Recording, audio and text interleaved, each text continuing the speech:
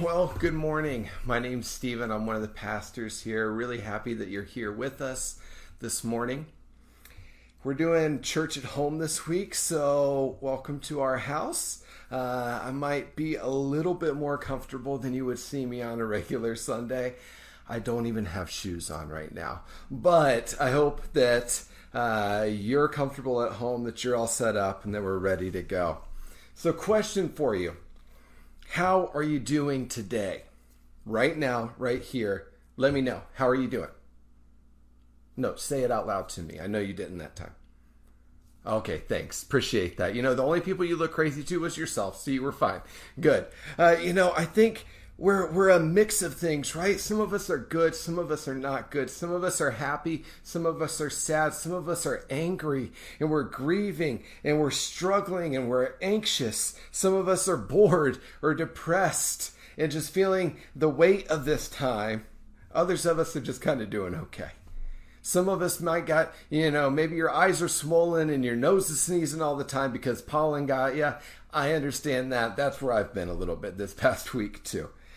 And you know what I'd call this time? I'd call it, for lack of a better term, messy. We live in a messy time of life.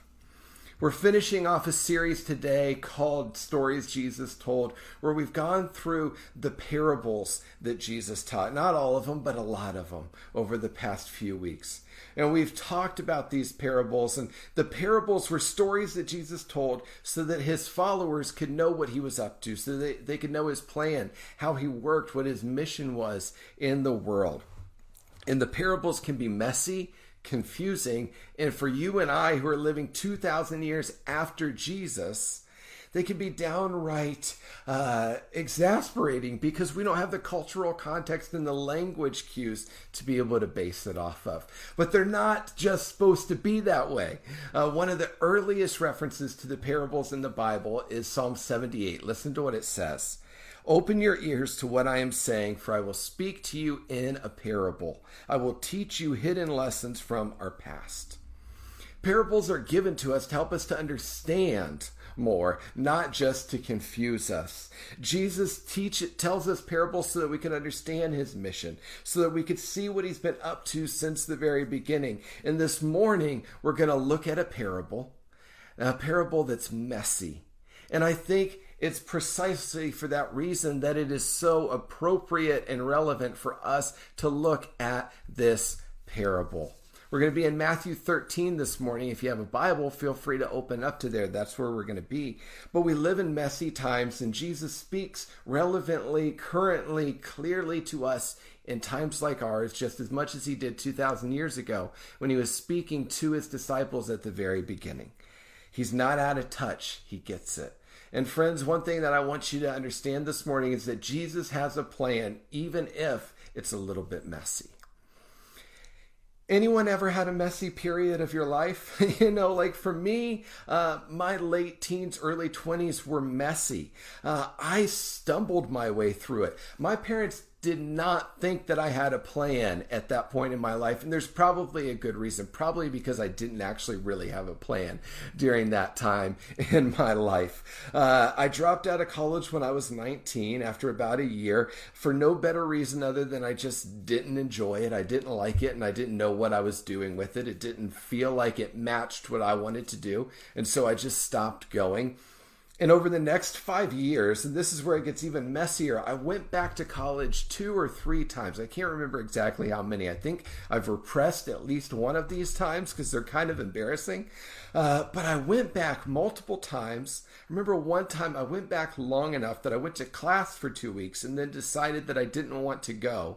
And so I stopped, but I didn't stop in time. And so I didn't get any of my money back. I had to give up everything for that semester. I made a lot of messy, expensive, not wise decisions during that time of my life. But the thing was, and this is the irony, was that I actually did know what I wanted to do.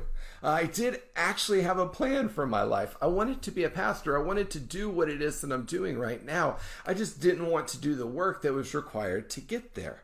I had no interest in that until I was 25. And then within a short period of 2 years, I went to school, finished my bachelor's while still working full time. I followed that up by going to seminary, getting a master's in theology, and here I am now. I'm pastoring. I'm doing the thing that I knew that I wanted to do the whole time. Jesus was working in my life. It was just a whole lot messier than my parents ever would have wanted it to have been. And we live in messy times, right? A time when many are questioning whether or not Jesus is actually at work, where Jesus actually does have a plan, or if he's just flying by the seat of his pants. But the good news is that Jesus does have a plan for us, for all of humanity. He's working in our world. It just might be a little messier than we would like it to be. I want to pray, and then we're going to jump into Matthew chapter 13. Will you pray with me? Jesus, I thank you for your presence here with us in our homes. I pray that this morning that you will speak to us, that you'll take away distractions, that you'll take away anxiety and frustrations and anger and bitterness and just anything that's flooding us right now. And I pray instead that you will fill us with your Spirit. We just ask you to come, Holy Spirit, to fill us right here and right now in our homes. I thank you for your goodness and for the plans that you have for our world, and that we can take real joy, we can find real joy in that reality. And just say, we love you, Jesus, for yours. In Jesus' name, amen.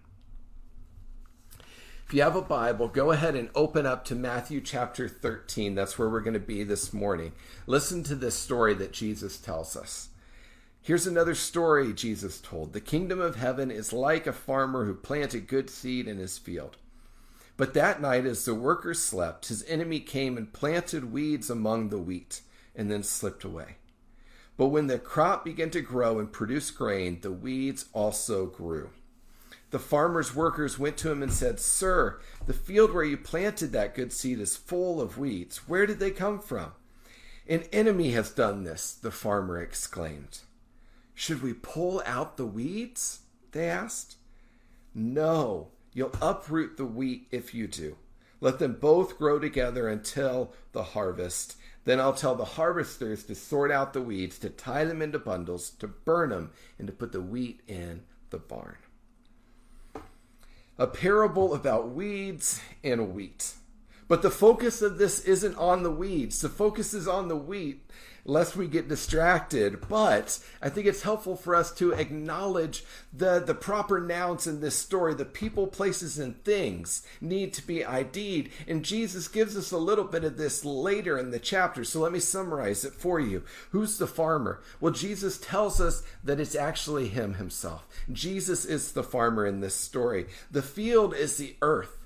It's not good or bad, but it is rich soil for growth to be able to happen in. The good seed, well, that's the harvest of the kingdom of heaven, or as it's called in other places, the kingdom of God. And it's people coming to know Jesus. And the workers, well, hopefully that's you and I. It's people getting to know Jesus and then spreading his good news, spreading his activity, his seeds, so to speak, all throughout the world. And the weeds, well, that's the stuff that the enemy plants. Which leads me to a question. Do I actually believe that there's an enemy? And I would have to say, yes, I do. You know, C.S. Lewis is a great author, British author from the mid-20th century, and he wrote this about the enemy. He said, "There's no neutral ground in the universe. Every square inch, every split second is claimed by God and counterclaimed by Satan. There are two equal and opposite errors into which we can fall about the devil. One is to disbelieve in his existence, and the other is to believe, to feel an excessive and unhealthy interest in him. The enemy is equally pleased by both errors." There's no neutral ground.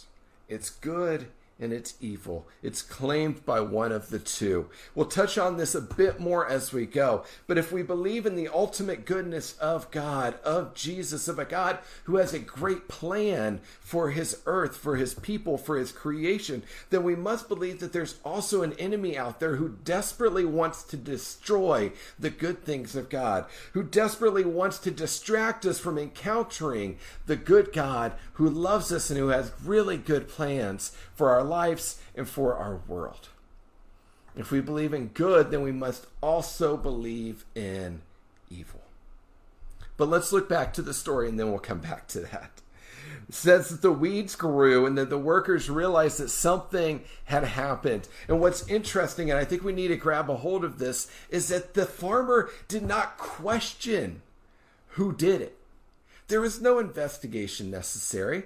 There were no people that needed to be questioned. There was no discussion that needed to happen. The farmer immediately said that the enemy must have done this. There's no question about it. He knew who had done it and why he had done it. It was time to move on to the action steps. The farmer names the enemy right away and calls out what had happened and who had done it. And so then at that point, the only thing left for us is to think about our thoughts about when bad things happen, when bad seeds planted in the midst of something that we've been working on. When evil happens in our world, people get angry, right? And I would say that that's justified. A righteous anger in the face of evil because we serve a God who is so good. A righteous anger in the face of that is necessary, is healthy, is right. Because we know that God is good and that evil goes against the very character of Jesus. But what often happens when bad things happen, when evil shows up in our world, is that people start asking this simple question: if God is good, then why are bad things happening? And this question only gives us space for a couple of answers. Let me toss these out there to you. The answers to if God's good, why are bad things happen are these. Either God isn't good, or God is good, but he's weak. He's not powerful enough to destroy evil. Or God is good, but he has enemies who do evil things, and for some reason he allows them to keep doing evil. Those are the options that were left there with this question. And a couple of quick replies to these. For one, I think that the first answer cannot be true. God is good. God is goodness. If you look up good in the dictionary, you're going to see a picture of Jesus. He is the ultimate good. He is the definition of what good means. So I don't think that that can be the case. The second one I also don't think can be the case. God is good and he is powerful. He does have the power and the ability to act in ways that would be the total and complete destruction of evil. And in fact, I would say that he has done that. But I'm getting a little bit ahead of myself. The third one, that he's good, but he has enemies who do good things, and for some reason he allows them to continue, is where I would land. But I would add a couple of things to that sentence because that doesn't seem finished. It doesn't seem full enough to me. I would say that God is good. He has enemies who want to destroy his plans, and he's wise. He's wise enough to have a bigger plan. When I read verses 28 through 30, my eyes immediately jump to verse 30 where it says, "Let both grow together until the harvest." And I think, why? Why let them keep growing together? Why not just end this? Why not pull out the weeds right here and right now? You know, for the workers, that's what they said. And I think their issue, in mine probably, isn't that the weeds are there, because that's to be expected in some ways. Weeds happen. We get it. We understand that there is bad, that there is evil. Their issue, and mine also, is that Jesus isn't dealing with it now. Why not get it over right here and right now on my timeline, when I want to see it finished, when I'm annoyed, when it's making my life harder, when I'm struggling, when people that I love are struggling, when I'm seeing hurt and pain and heartbreak and injustice and oppression and all those things in our world. Huh, Jesus, why not now? Why not get rid of this evil right now? Do you ever feel that? Well, the good news is that there's an answer in this story. Look one sentence before what I just read. The farmer said, "No, you'll uproot the wheat if you do." And that changes things. Ripping out the weeds in the early stages will destroy the wheat. There's no chance for the wheat at that point. The weeds, you see, aren't really bothering the wheat. They're not choking the wheat. They're not taking out water and nutrients from the wheat. The wheat is still able to grow perfectly fine with the weeds there. The weeds aren't hurting the farmer. They're not threatening the farmer at all. The weeds are annoying to you and I, to the workers. They're painful to us when we're doing the work of planting the seeds, of pouring into the things that Jesus is doing. The weeds do bother us. They affect us. But ultimately, in the grand scheme of things, they're annoying. And ripping out the annoying for this right now has the potential to destroy the good. Ripping out the annoying, the bad, the evil right now has the potential to destroy the good things that Jesus is up to. Here's why it's dangerous for the workers to pull out the weeds. The word that that Jesus uses for weeds right here is actually a very specific weed. It's not a generic word at all. It names a certain type of weed that they would have all known that looked a lot like wheat. And it was long, tall grass with bristles on the end. In the early life stages of this weed, it was almost identical to the wheat. There's a reason that the enemy uses that one to distract them. There's a reason the enemy uses the things he uses to distract us, because it looks so close to what God is actually doing. But it is different. And the danger, if we go to rip out the weeds that look very similar to the good things that Jesus is doing, the danger then is that we might rip out the good that Jesus is doing at the same time.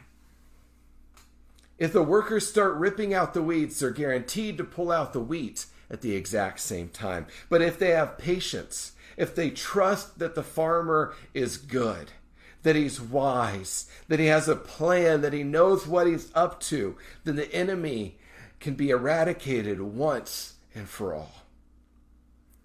But it requires trust. Listen to what this theologian wrote. Indeed, that puts the finger on the whole purpose of the enemy sowing the weeds. He has no power against the goodness of God.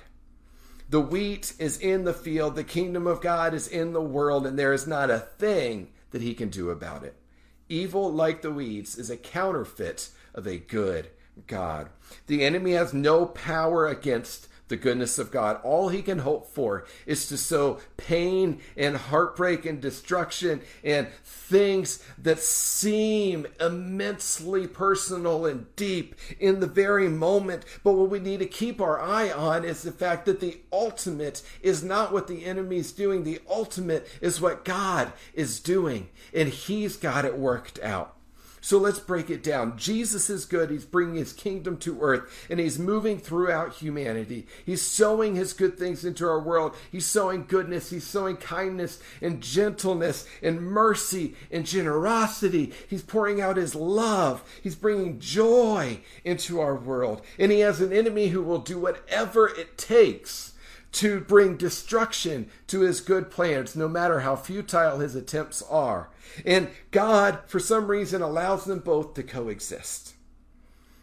Now, this sounds to me like a chaotic mixture. It's a disharmonious sound. It's painful. It shouldn't be allowed. And so much of life feels like that, right? We're stuck in the middle of it. We're living this out day by day. We're dealing with the fight that's going on, and we want Jesus to come and to rip out the weeds so that our life can be better. And sometimes he does. Sometimes Jesus comes and he heals, and he brings freedom from oppression, and we see deliverance from evil. Sometimes we see Jesus move in powerful ways that changes everything in people's lives, but not always. Why? That is our question. Why? Because the harvest isn't ready. Jesus said, let them grow together until the harvest. But there's good news in the midst of that. The harvest is coming. And when the harvest is ripe, things will be finished once and for all. It won't be a lot of little fights. It'll be in one big rip, and then it will all be finished. Evil will be eradicated. The enemy will be defeated once and for all. I didn't finish my breakdown of the story from earlier. Jesus is good. He has an enemy who wants to bring destruction to his good things, who wants to distract us. And Jesus allows both of them to coexist for now. For now, they both exist, and yet not forever. Because Jesus will win and the enemy will lose. The weeds do not choke out the wheat. They just annoy them. The farmer is right, and in the end, he will be proven correct on the grand scale. The kingdom of God, led by Jesus as king, will win. And because of that, we know that he has already won. His kingdom has already come. We're just waiting for the final announcement to let us know that all of this is finished and that goodness of God is reigning supreming over everything in our world. Friends, I said at the beginning that Jesus has a plan. It just might feel messy. And that's the reality. You know, I was talking to somebody in our church, a man named Stephen Morrison, who about 2 months ago was informed that he had COVID-19 and he went through a rough period. So I had a conversation with him about what life looked like and where Jesus was in the midst of it. Let's listen in and hear what he has to say. Wanted to talk to Stephen Morrison, Stephen, because in March and April, you went through a very relevant but very difficult medical situation. Yeah. So in April, on April 1st to be exact, I just woke up. I was dead tired. My whole body was sore. And I always explained it to my doctors. It was like getting up. No, I decided to run the Boston Marathon on a whim. And then after that, I literally decided to go to the gym and like do supersets with all my muscle groups. Everything was aching and sore. So something prompted me to say, let me take my temperature. And I took my temperature. It wasn't anything big, but I was having problems breathing all of a sudden. And so I called my doctor's office and spoke with them, and we went over everything. They were basically like everything you tell us, it seems like you're, dealing with COVID-19.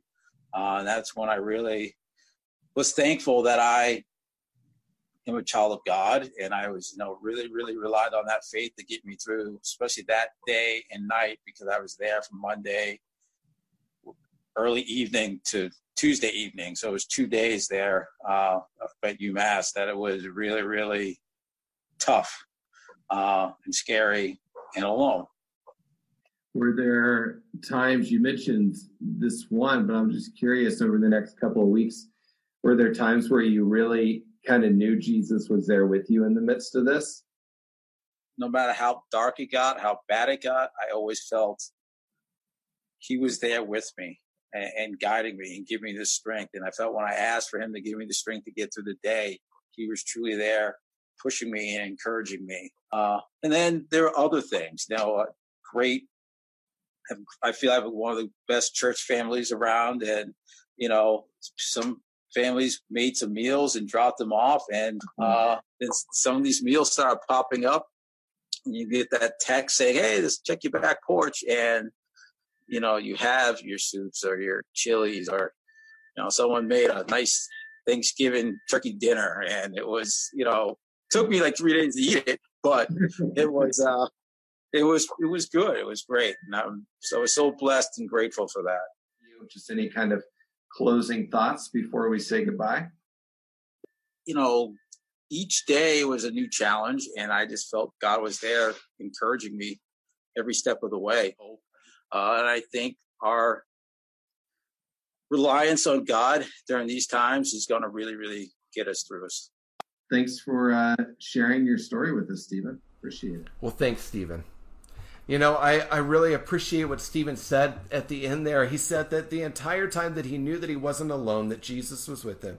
And he said that our biggest thing needs to be that we have a reliance on Jesus to see us through. We have to trust Jesus to be with us. What do we do until Jesus returns and all is made right?